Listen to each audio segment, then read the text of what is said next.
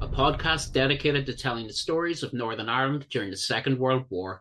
I'm your host, Scott Edgar, and in this episode, we're kicking off what we're calling Series 2 of the podcast. We'd never planned to do a series, but then again, I never thought we'd still be going after 20 episodes. Earlier this month, we attended We Have Ways Fest, run by historian James Holland and comedian Al Murray, a three-day festival of talks, reenactments, military hardware, and real ale. We met lots of people keen to chat about all things Second World War in Northern Ireland, and by way of breaking into Series 2, we're going to use those conversations as a base to give you an introduction into wartime life in Ulster, covering 5 things that most people wanted to know more about. So here, in no particular order, are the 5 most frequently asked questions from the festival. Number 1. What was Northern Ireland's role in the Second World War? Well, the short answer would be what wasn't Northern Ireland's role in the Second World War? But to first address the elephant in the room, most listeners will know this, but there's always someone who doesn't. During the Second World War, and still at time of recording, Northern Ireland was part of the United Kingdom, while neighbouring Ireland, often referred to as ERA, was neutral. Northern Ireland, along with Great Britain, declared war on Nazi Germany. Therefore, from the 3rd of September 1939, Northern Ireland was at war. That day, Northern Ireland was plunged into blackout conditions. Textile businesses in every town and village began advertising blackout fabrics. Once purchased, home and business owners affixed these to their windows. Accidents were much more commonplace, especially in the winter. William Moles, a veteran of the Great War and a member of the local defence volunteers, died as a result of a traffic collision in 1940. Along with the blackout came the introduction of rationing. Food items, petrol, clothing. The purchase of many items was restricted, although Northern Ireland fared better than some other places in the UK, as it was predominantly an agricultural landscape. Dairy products and eggs were easier to get hold of in rural areas, and of course, it was only a short journey, although an illegal one, across the border to Ireland for black market goods. Farming in Northern Ireland remained a thriving industry. In fact, some farms, particularly those involved in the growing of flax, increased in size. In consecutive years, help was sought from the British Army for help bringing in the harvest, such was its size. Not all farms thrived, however, and some found themselves victims of requisitioning as military bases and airfields began to spring up. One of the largest industries in wartime Northern Ireland was shipbuilding. By the Second World War, only one major shipyard remained in Belfast, that of Harland and Wolff, most famous for building of RMS Titanic. But many more impressive vessels rolled off the slipways in East Belfast, from little ships used in the evacuation of Dunkirk to landing craft used during the Allied invasion of Normandy, and of course, HMS Belfast. But that's a story for another podcast. On Queen's Island, close to the shipyard, was the main aircraft manufacturing plant of Short Brothers. You may remember hearing about how both industries formed wartime ice hockey teams back in episode 20 of the podcast. When not on the ice, however, workers at Shorts were rolling out vast numbers of aircraft, including the Sunderland Flying Boat and the Stirling Bomber. If you're making a lot of ships, you're going to need a lot of rope. Gustav Wolff of Harland and Wolff was also a director of the Belfast Rope Works. By the time of the Second World War, this site, now home to Connswater Shopping Centre in East Belfast, was the largest rope works anywhere in the world. The linen industry too saw something of a revival in wartime, with Ulster linen used for millions of uniforms, parachutes, and the fabric coverings on the famed Hawker Hurricane fighter plane. Societal changes were afoot across the world in wartime. Northern Ireland was no different, and one major change saw an influx of women into the workforce. Factories and mills that once served other industries were given over to war work, including the assembly of vehicles and the production of munitions. In Portadown, County Armagh, in one such factory worked my grandmother, who often claimed that she made the bullets and my grandfather fired them. People's stories like this are, for me, the most interesting aspect of the period. And across Northern Ireland, people arrived from around the world. In Mill Isle, County Down, a farm was purchased by the Belfast Jewish community with the aim of resettling Jewish people fleeing occupied Europe. Several hundred young people found a safe haven there from 1938, and following VE Day, orphan survivors of concentration camps rehabilitated by the Northern Irish coast. Among them was Rachel Levy, who we had the great privilege of speaking to back in episode 2 of the podcast.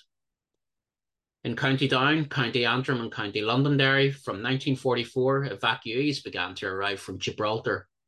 Distinct from refugees, these were not people fleeing combat, but rather those evicted from the Rock by the British military, establishing a garrison there. Several thousand evacuees lived in tin huts that had recently housed American GIs, and while the locals offered a warm welcome to their new neighbours, the weather was less to their liking. Perhaps not many listeners are well acquainted with the Belgian infantry. However, the new army, reformed after 1945, all bore a shamrock on their crests. This was a nod to Northern Ireland, where 5 brigades formed and trained in the aftermath of the Second World War, at first wearing hand-me-down British uniforms as their country began its post-war recovery after occupation. In the latter days of the Second World War, German boots walked on Northern Irish soil. These men were prisoners of war, captured by Allied forces and brought to Ulster to be held in camps. Around 13,000 POWs came to Northern Ireland. Camps were mostly in rural areas, occupying former military camps. Some Germans died in Ulster and were buried in Belfast. Others staged daring escape plots, and you can find out more about them in episode 11 of the podcast. The military camps occupied by German and in some cases Italian prisoners of war had seen use, usually by both British and American forces. British troops in Northern Ireland served in a defensive role but were gradually replaced by Americans from January 1942. Camps usually took the form of Nissen huts in areas well suited for the transport of men and the training thereof. Officers mostly stayed in large houses and stately homes. There were airfields too in Northern Ireland, and despite its small size, there were more than 20 of them operational at times during the Second World War. In fact, only County Armagh did not have a dedicated airfield in use by either the Royal Air Force, Royal Navy, or United States Army Air Force. The remnants of many airfields remain today, and some in Belfast, Derry, Londonderry, and in County Antrim remain in use as civilian airports. Northern Ireland's key strategic position on the Atlantic Ocean made it an ideal base for Allied navies. Both the Royal Navy and the US Navy operated from Belfast and Derry, Londonderry. The latter was such a key port in the Battle of the Atlantic that it was there where many U-boats met their ultimate fate, scuttled during Operation Deadlight after the Kriegsmarine surrender. In a moment or two, I'll talk more about the Belfast Blitz, but for now, it's important to know that the city wasn't the only Luftwaffe target during the Second World War. In fact, the first bombs to fall in Ulster hit the coastal town, now city, of Bangor, County Down. A lone Luftwaffe bomber attacked on the 13th of September 1940, causing damage to houses and businesses, having diverted from an unsuccessful raid on shipping targets. Newtownards too fell victim to Luftwaffe bombs. The war diary of 7th Battalion Royal Welsh Fusiliers describes the events. At 22:55 hours, the siren was sounded. At 23:30 hours, explosions heard from the area beyond Scrabo Tower became progressively louder, and by midnight, enemy planes were dropping a large number of parachute flares and incendiary bombs on Scrabo Hill and the vicinity of the aerodrome. The whole town was now brightly illuminated, and the HE was dropped. The enemy planes made off at approximately 03:30 hours. Our fighters were in action, but only 2 or 3 AA shells were fired in the neighbourhood of Newtownards. The all clear was sounded at about 0500 hours. The Luftwaffe also attacked the strategically important city of Derry, Londonderry. A pair of parachute mines caused death and destruction in Messines Park in the city, perhaps intended to fall closer to the port and docks area on the River Foyle. Luftwaffe bombs did not discriminate, falling on both Unionist and Nationalist-dominated areas in the towns and cities that came under attack. While Northern Ireland remained segregated in terms of religion and politics, as it does to an extent today, Black American soldiers found it refreshing that no colour bar was in place when they arrived in 1942. It would be white American officers that caused the most problems in this area. Which leads us to question 2.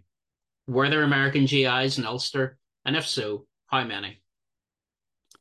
By now, you will of course realise the short answer to this question is yes, there were certainly American GIs in Northern Ireland during the Second World War. In fact, around 300,000 men and women from the United States of America passed through Ulster on their way to North Africa and Normandy and onwards. In previous episodes of this podcast, we've looked in depth at the experiences of Black American soldiers in Northern Ireland, as well as the formation of the 1st US Ranger Battalion in the coastal County Antrim town of Carrickfergus. The first Americans to arrive were not, in fact, soldiers, but civilian technicians. Even before the United States officially entered the Second World War, these technicians worked alongside their Northern Irish equivalents constructing military facilities. These included ports, docks, and airfields. Other Americans trained British airmen in the use of Lend-Lease aircraft such as the Catalina. One such person was Leonard Tuck Smith, who, while on a training flight from County Fermanagh, spotted the German vessel Bismarck, alerting the Royal Navy to the battleship's location. While kept secret at the time, Tuck Smith's actions later earned him the Distinguished Flying Cross. It was the 26th of January 1942 when the first GIs arrived officially in Belfast as part of Magnet Force. The first official soldier to step ashore was Private First Class Milburn Henke from Hutchinson, Minnesota. In reality, there were probably several hundred GIs already on the docks in Belfast, but as far as the world's media was concerned, the smiling, all-American, though of German ancestry, Henke was the first man in the European theatre of operations. Around 4,000 troops had made the 11-day crossing of the Atlantic Ocean, most part of 34th Red Bull Infantry Division. As well as infantry, field artillery, and signals, there were American nurses and even some members of the British forces. Some were returning from distant battlefronts or making their way home after surviving the loss of a ship in the Battle of the Atlantic. En route, the Americans and British mixed. The Americans found out a little about the way of life in the United Kingdom, about the girls, the food, the weather, and the ways of the British Army. It did not take them long to learn about the weather. On arrival, Belfast was cold and grey. It was winter, and soon Americans learned sayings such as, "If you can't see Cave Hill, it's raining, and if you can see Cave Hill, it's about to rain." Back in episode 3 of the podcast, we spoke at length to Dr. Simon Topping about the experiences of Black American soldiers in Northern Ireland. For the most part, it was a positive time in their military careers. Those who served in Northern Ireland were mainly in quartermaster regiments, cooking, providing transport, and carrying out logistical work that keeps an army on the move. More than that, though, for many, it was the first time in their lives they felt treated as equals. There were some negative stories. Private William C. Jenkins was killed as racial tensions boiled over in the streets of Antrim.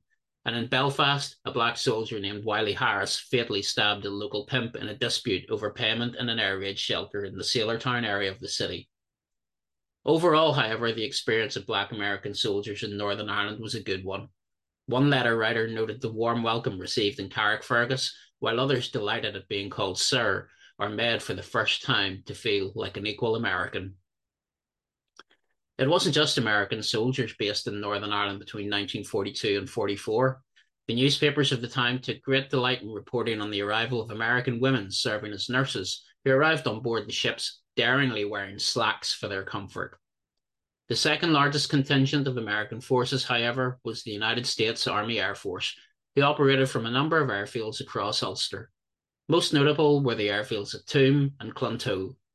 Today, it's still possible to view some of the outbuildings, parts of the perimeter tracking, and even segments of runways of these airfields. They cover a large area, and it's an indication of the number of airmen and ground crew who served at the time. Many of the Americans formed combat crew replacement centres, where they trained in flying as well as other aspects of the role such as navigation and gunnery, before going on to serve in the 8th and 9th Air Forces in Europe. Many of those taking part in training exercises, but also some on ferry flights from the United States, died while on service in Northern Ireland. Their burials initially took place in an American military cemetery in the hills overlooking East Belfast. The original burial ground for US troops in Belfast was a 1/6 of an acre plot in Belfast City Cemetery. This was in use from the 12th of March 1942 until the 7th of October 1942, by which time it had already reached capacity. The Lisnabruni American Cemetery in Castlereagh occupied a 10.5-acre site. After Belfast City Cemetery reached capacity, the new site opened in December 1943. Lisnabruni was the final resting place for a total of 147 service personnel. Of those, 41 were reinterred from Belfast City Cemetery between the 23rd of May and the 1st of June 1944. Access to the cemetery was through a red brick entrance with cast iron gates that still stand today. A white gravel path lined with cherry trees led to a mast where the stars and stripes was daily hoisted. Graves lay in rows of 25, with crosses and stars of David marking their religious affiliation. Name, rank, and date of death marked each gravestone. In 1948, the US government exhumed and repatriated all the men buried at Lisnabrooney. Reburial took place in each man's hometown or at the American Military Cemetery in Cambridge, UK.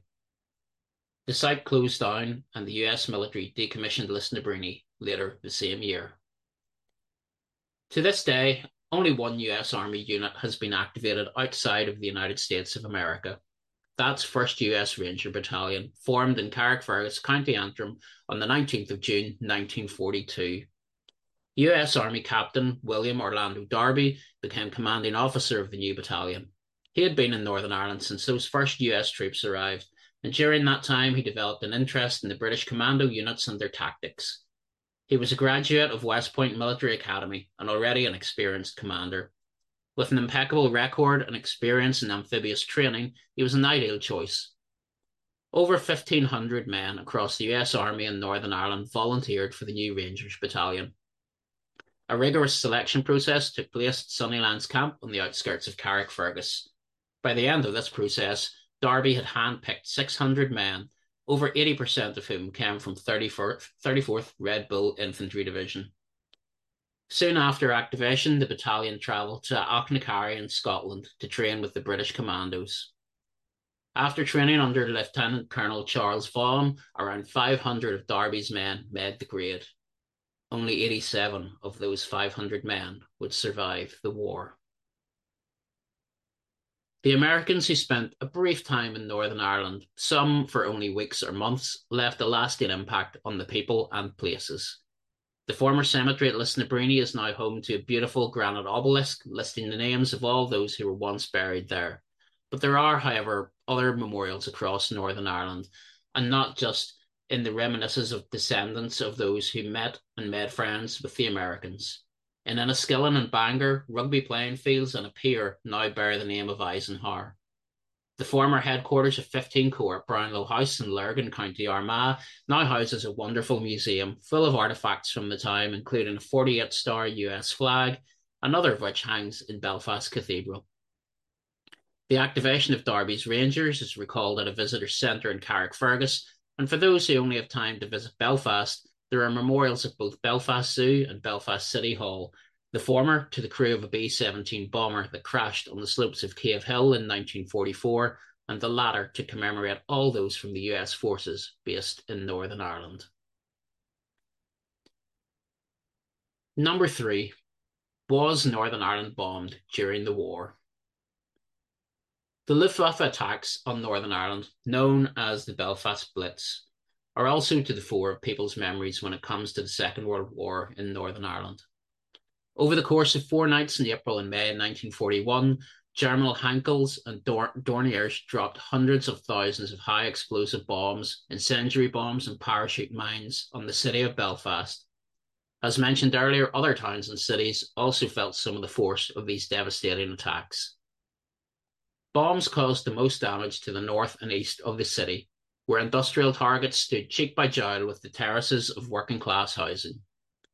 Some streets were wiped from the map. In other areas, wasteland still remains where housing once stood. Across the city, you will find memorial plaques marking the sites of some of the worst attacks, as well as the locations of temporary morgues. For many outside of Northern Ireland, the Blitz may only conjure up images of 1940s London. However, with almost 1,000 people killed and over 50% of the housing stock of the city wiped out, the Blitz on Belfast was not something locals would forget in a hurry. Although Northern Ireland had been at war along with the rest of the United Kingdom since the 3rd of September 1939, the early years were very much those of the phony war. In Belfast and the surrounding areas, there was a notion that the war was something happening elsewhere. Diarists described the city as pleasant and remarked at the laid-back way of life, where lunches would last hours and people would lounge on the grass lawns of the City Hall. Government rhetoric was that Ulster would remain loyal to Great Britain in its time of need. Public rhetoric was that it'll never happen here. The shared notion of both was that Northern Ireland lay too far away from mainland Europe for Luftwaffe bombers to reach. And while at first this may have had an element of truth, all that would change with the fall of France, the Low Countries, and Norway in 1940. From all three newly occupied areas, Belfast, Derry, Londonderry, and other key targets in Northern Ireland were within easy reach. The first reconnaissance flights by Luftwaffe planes over Ulster were noted as early as November 1940. On the 5th of April 1941, a Luftwaffe briefing took place at an airfield in Cambrai in northern France. Among the targets outlined and crudely drawn in sand was Belfast. 2 nights later, on the 7th to 8th of April 1941, over 500 planes took off from France, Belgium, Netherlands, and Norway. Poor weather saw crews head off in search of secondary targets, including Belfast. Conditions over the city were near perfect for a bombing run. Royal Navy reports suggest that small groups of less than 8 Heinkel bombers attacked the city in 7 distinct assaults, led by Pathfinder Kampfgruppe 26. RAF No. 968 Barrage Balloon Squadron reported the raid beginning at 1 minute past midnight. The first bombs fell less than 5 minutes later. Thousands of incendiaries lit the way for further bombers, and fires spread in the docks area, engulfing timber yards and other businesses. A parachute mine destroyed the Alexandra Works airplane fuselage factory on Queen's Island, killing 6 night shift workers. Among the dead that night were Archie MacDonald and Bryce Harkness, 2 auxiliary fire service volunteers sent out to tackle the blazes before the all clear sounded shortly after 5 o'clock. The second raid came on the 15th to 16th of April 1941, Easter Tuesday. What became known as the Easter Raid was a much larger attack with devastating consequences for the people of Belfast and beyond. I've already mentioned the attacks on Bangor, Newtownards, and Derry, Londonderry, but it was Northern Ireland's capital that bore the brunt of the bombing. Earlier in the day, a crowd gathered at Windsor Park, now the National Football Stadium. They watched the home team, Linfield FC, slump to a 3-1 defeat at the hands of Distillery FC. A lone Junkers Ju-88 circled overhead. The few in the crowd would have foreseen what was to come. That evening, around 150 Heinkels, Junkers, and Dorniers left France and the Netherlands. This time, all were bound for Belfast, the primary target with the code name ETAP. The first sirens wailed at 22:45 hours, but Belfast was inadequately prepared. The sole RAF fighter squadron was stood down amid fears of friendly fire. They were not a night fighter squadron anyway. Of the insufficient 22 anti-aircraft guns dotted around the city, only 7 were manned by the military as the first bombs of the night fell. Throughout the night, around 200 tons of high explosive bombs, incendiary bombs, and parachute mines rained down on the north and east of the city. Primary targets in the east were once again the Harland and Wolff shipyard, the Short and Harland aircraft factory, and other industries. In the north, a focused Luftwaffe effort was to take out the waterworks. Destruction of this would leave little or no water pressure with which to fight the rapidly spreading fires. Fire crews, medical facilities, and mortuaries were overwhelmed. ARP posts floundered, doing their best in the hellscape that surrounded them. Residents who made it to shelters were not necessarily much safer there. Shoddy construction led many of them to collapse as explosive blasts created a vacuum, sucking the walls outward and causing the thick concrete roofs to collapse. In some cases, up to 30 people died, having taken shelter. The total number of fatalities in the city was between 600 and 700, making it, at the time, one of the most devastating raids to take place outside of the City of London. And there was more to come for the battered city. On the night of the 4th to 5th of May 1941, the Luftwaffe returned again to Belfast in what became known as the Fire Raid. Incendiary bombs were the main weapon of the bombers, and the large fires spread across the north and east of the city again. These areas were still reeling from the previous raid. The waterworks still suffered from the damage inflicted. The number of fatalities and casualties brought about by the fire raid was much lower than the Easter raid, and this was due to many thousands of people having fled the city for quieter, more rural areas. There was also an element of people being better prepared, doing the right things, and making it to shelters. So too was there an increase in the organisation of civil defence services. Business and residential properties bore the brunt of the fire raid. By the time of the Luftwaffe's final attack on the city, around 50% of Belfast's housing stock had been destroyed. The shipyard sustained further damage, as did many businesses, even in the city centre, where roads remained closed for some weeks afterward. The recovery would be a long, slow process, and some buildings still bear the scars of 1941. The Belfast Blitz brought great change to Northern Ireland. No longer was the war against Nazi Germany something that happened somewhere else. Gone was the attitude of it'll never happen here. It had. In the days and weeks that followed, Ulster buried its dead, around 1,000 people. Some remained unidentified, and mass funerals took place to Belfast City Cemetery and Milltown Cemetery in the west of the city. Memorials commemorate those unknown victims at both cemeteries. In some parts of the city, entire streets were wiped from the map. Some churches, schools, and commercial buildings that were once the heart of communities were never rebuilt, but Belfast carried on. The shipyard and aircraft factory continued production, and at Clifton Street Recruitment Centre, queues of men lined the road eager to sign up for the services. The Luftwaffe attacks had brought the reality of war to the streets of Northern Ireland, and in some ways brought nationalist and unionist communities together. They suffered together, sheltered together, sang and prayed together, and died together. Over 80 years later, there's still no single permanent memorial in the city to those who died as a result of the air raids, but many organisations do their part in ensuring that their stories are not forgotten. Number 4 is less of a question and more of an overwhelming topic. There were a lot of questions about Paddy Mayne. Now, let's get this out of the way. Paddy Mayne is a complex character who divides opinions and creates as many talking points today as ever. For the purposes of this podcast, I'm mostly going to deal straight up in facts, although to answer a couple of quick questions, Paddy probably did deserve the Victoria Cross, but I agree with the person who stated it would make little difference to award it now posthumously. I think SAS Rogue Heroes, while not entirely accurate in its history or depictions, was a great piece of television. And if it helps a new generation get into Second World War history, like Band of Brothers and Saving Private Ryan did for mine, then that's a good thing. And yes, I think Jack O'Connell did an okay job. David Caves, star of BBC show Silent Witness, would be a left field choice for sure. But who was the real Paddy Mayne? Born on the 11th of January 1915, Robert Blair Mayne was the son of William Mayne and Margaret Boyle Mayne of Mount Pleasant, Newtownards, County Down.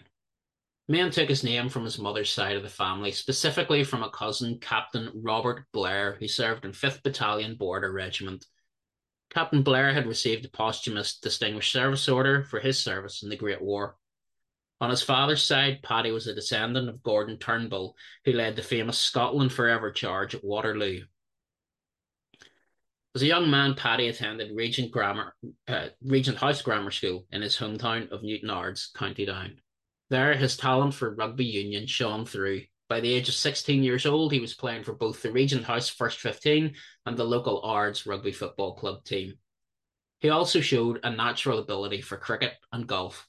Not surprising, given his later career, he showed great promise as a marksman in the school rifle club. After school, Mayne studied law at Queen's University Belfast, planning to become a solicitor. While studying, he took up boxing and once again excelled. By August 1936, he was the Irish University's heavyweight champion. In 1937, he won his first international rugby union cap in a game against Wales. He would go on to win 5 more caps for Ireland as a lock forward before selection for the famed British Lions tour of South Africa in 1938. On his return to Belfast, he joined Malone Rugby Football Club. But during that 1938 tour, Mayne's antics became the stuff of legend, much to the despair of the team's management. Harry McKibben, who played centre in the team, told stories of how Mayne would smash up hotel rooms, leaving them barely more than a pile of kindling. When not causing mayhem in the hotels, Mayne was often found in the pubs around the docks in Durban. There, he and Welsh hooker Bunny Travers would dress as sailors, drink, fight, and pick fights with the local longshoremen. At the Ellis Park Stadium, new stands were under construction. Convicts from a nearby prison were hard at work. Mayne and Travers befriended them. One of them had received a 7-year sentence for stealing chickens. The jovial pair nicknamed their new friend Rooster and later returned with a set of clothes and a pair of bolt cutters to set him free. When reapprehended the following day, Rooster was still sporting a jacket with Mayne's name stitched inside. The Lions management then paired Paddy with fly half George Cromie, a Presbyterian minister. Even the preacher couldn't calm the Ulsterman, however. Paddy snuck off in the middle of the night, armed with a rifle and a lamplight for late-night hunting trip. At 3 o'clock in the morning, an excited Mayne broke down Cromie's hotel room door, still in his tux and cummerbund, with a dead antelope draped over his shoulders.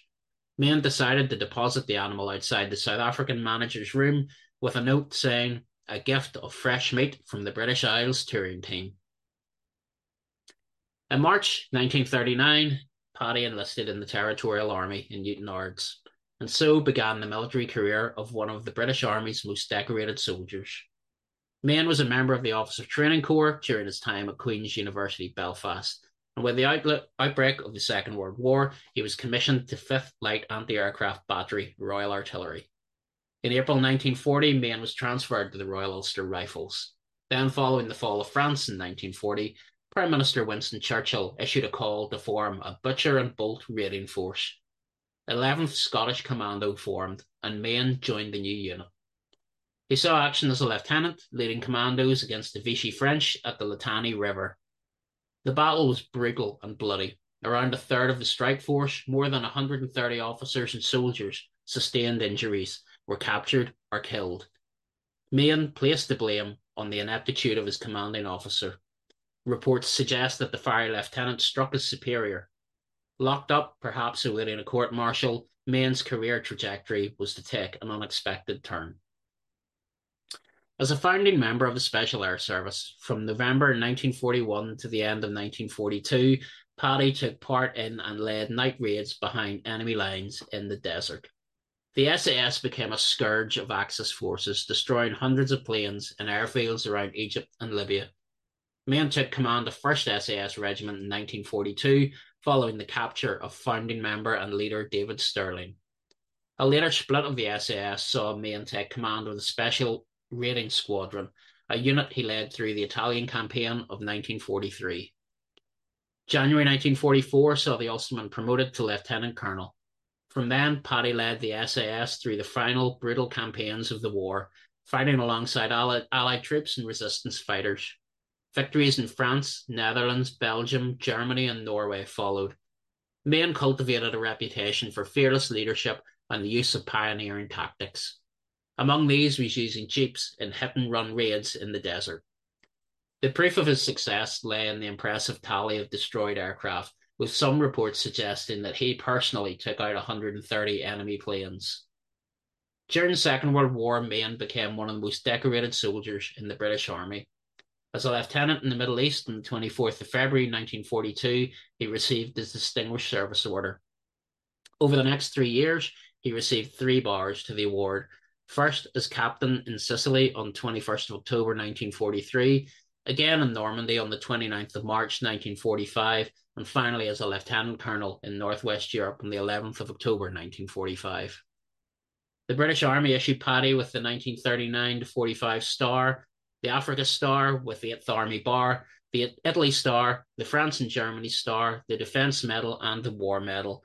An oak leaf added to the War Medal indicated he was mentioned in dispatches during Operation Exporter on the Litani River with 11th Scottish Commando in the summer of 1941. Following the end of the war in Europe, the French government awarded the Ulsterman the Légion d'honneur and the Croix de Guerre avec Palme. Mayne also received the citation for the Victoria Cross, the highest military honour awarded by the British. This came after he single-handedly rescued a squadron in 1945. King George VI was among the many people surprised that Mayne never received the prestigious award. Field Marshal Bernard Montgomery had signed off on the recommendation. Lieutenant Colonel Robert Blair Mayne died, aged 40, in a road traffic collision. The incident occurred on Mill Street in his hometown of Newtownards on the 14th of December 1955. He had been drinking and playing poker in a local pub with friends. He left and went to a friend's house in the nearby town of Bangor in County Down, drinking more and leaving shortly after 4 in the morning. On his way home, he crashed his Riley sports car, known locally as the Big Red Fire Engine. As news of his death spread, the entire town came to a standstill. Thousands of mourners attended the funeral on the 16th of December 1955. His death was mourned throughout Northern Ireland and beyond. Lieutenant Colonel Robert Blair Main's grave is in the family plot at Movilla Cemetery in Newtownards, County Down. One of the last topics that was discussed at the festival, and our fifth and final question was, you have HMS Caroline in Belfast, don't you? Well, HMS Caroline is indeed in Belfast and is once again open to visitors, having reopened this year following the COVID pandemic. The decommissioned C-class light cruiser is now a museum ship that saw combat action in the Great War, famously at the Battle of Jutland, and also as an administrative Royal Navy centre in Belfast during the Second World War. Caroline holds several records. Firstly, as the last remaining British First World War light cruiser in service, and also the last surviving vessel of the Battle of Jutland still afloat. In fact, Caroline is one of only three surviving Royal Navy vessels still in existence, along with HMS M33 in Portsmouth and HMS President in Chatham. If that's not impressive enough, at the time of decommissioning in 2011, Caroline was the second oldest ship in Royal Navy service, second only to HMS Victory. Laid down on the 28th of January 1914, Caroline was constructed by workers at Camel Laird Shipyard in Birkenhead near Liverpool. The cruiser was launched on the 29th of September 1914 and completed a few months later. It is worth noting that as part of the early subset of C-class light cruisers, Caroline was built without geared turbines. Comparisons with later vessels in the C-class showed that geared propulsion was superior, but more than 100 years later, Caroline's machinery remains intact and in place, although not in full working order. Commissioned on the 4th of December 1914, shortly after completion, HMS Caroline joined the Royal Navy's Grand Fleet based at Scapa Flow in the Orkney Islands. Caroline served as leader of 4th Destroyer Flotilla and would remain serving in the North Sea throughout the First World War. From February to November 1915, HMS Caroline made up part of the Grand Fleet's first light cruiser squadron. In early 1916, it joined 4th Light Cruiser Squadron, where it remained for the duration of the Great War. Caroline saw plenty of action during its time with the Grand Fleet, but most notably fought at the Battle of Jutland. This large naval battle took place between British forces under Admiral Sir John Jellicoe and the German forces of Vice Admiral Reinhard Scheer between 31st of May and the 1st of June 1916. Captain Henry R. Crook commanded Caroline during the Battle of Jutland and remained in command until the war's end in November 1918. During this time, Caroline became something of an innovative Royal Navy vessel, carrying a flying-off platform enabling fighter planes of both the Royal Air Force and the Royal Naval Air Service to launch from the ship and intercept German airships operating over the North Sea. Following the end of the First World War, HMS Caroline remained with 4th Light Cruiser Squadron, and in June 1919, the crew sailed with the squadron to serve in the East Indies before being placed in reserve in February 1922. 2 years later, the ship came out of reserve and was bound for Belfast, where it has remained since. In February 1924, HMS Caroline became the headquarters and training vessel for the Royal Naval Volunteer Reserve Ulster Division in Northern Ireland. The first stop in Belfast was the famous Harland and Wolff shipyard, where Caroline was stripped of all weaponry and some of its boilers. On the 1st of April that year, Caroline began its new role. Having survived the Great War, HMS Caroline would go on to serve in a non-combat role in the Second World War, still docked in Belfast and miraculously escaping the Luftwaffe bombs that fell heavily around the docks in April and May 1941. Belfast Harbour was an incredibly busy hub from 1939 to 1945. It became a home base for many warships, escorting convoys across the North Atlantic and in the Arctic. Among those spending time in Belfast were the Captain-class frigates of 3rd Escort Group. Docked in the harbour, HMS Caroline became the Royal Navy's headquarters in the city. As Belfast's importance in naval affairs continued to grow, so too did the scale of the Royal Navy's headquarters. By the end of the Second World War, several thousand ratings sported HMS Caroline cap tallies. The size of the crew had long outgrown the confines of the ship and had gone on to occupy other establishments across the city. These included the Custom House at Queen's Square and Belfast Castle in the north of the city, both of which remain standing today. At the castle, Wrens operated radio equipment, while other facilities such as depth-charge pistol workshops and hedgehog repair workshops were based along the quays of Milewater Basin, where Caroline was docked for the duration of the conflict. Following the end of the Second World War, the Royal Navy returned HMS Caroline to the Royal Naval Volunteer Reserve, where it resumed its role as a training establishment, the last floating training establishment operated by the RNVR. Today, HMS Caroline is part of the National Historic Fleet in the care of the National Museum of the Royal Navy. No longer capable of seafaring, the ship will remain in position at Alexandra Dock in Belfast for the foreseeable future. Caroline opened to the public as a museum in 2016 and was soon in the dry dock for a hull inspection, clean and repaint. Now the famous vessel has survived 2 world wars, severe funding cuts and a global pandemic. The museum reopened on the 1st of April 2023, and current plans indicate that the ship will remain in Belfast's historic Titanic Quarter until 2038. By now, you will realise that there is a lot of Second World War history in Northern Ireland. Visitors are spoiled for choice when it comes to exploring heritage sites and new museums, and even more is on the way. A new Combined Irish Regiments Museum is set to open in Belfast in 2024. In a city that already boasts the Northern Ireland War Memorial Museum, HMS Caroline, SS Pneumatic, Belfast Castle, and a host of commemorative murals and plaques. Further afield, War Years Remembered, although currently on a hiatus as a museum, has thousands of artefacts, including an impressive Paddy Mayne archive. In Carrickfergus, a new visitor centre marks the formation of the 1st US Ranger Battalion, and the former headquarters of 15 Corps at Brownlow House in County Armagh boasts an impressive collection of US Army memorabilia. Add to that airfields, pillboxes, and all members of extant defensive structures, and there's something for everyone. If I talked to you at We Have Ways Fest, I'm sure I welcomed you to come and visit. If you're only hearing this for the first time now, then you too should book a trip. I'd be happy to show you around and bend your ear with even more stories of the Second World War in Northern Ireland. Subscribe to A Wee Bit of War on Apple Podcasts, Google Podcasts, Spotify, or wherever you listen to your favourite shows.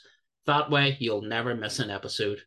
Tell your friends, tell your family, tell your co-workers, break all the rules of the Official Secrets Act, and why not leave us a review to help others find the podcast. Thank you for joining me for this World War Roundup, and I look forward to your company again next time for another Wee Bit of War.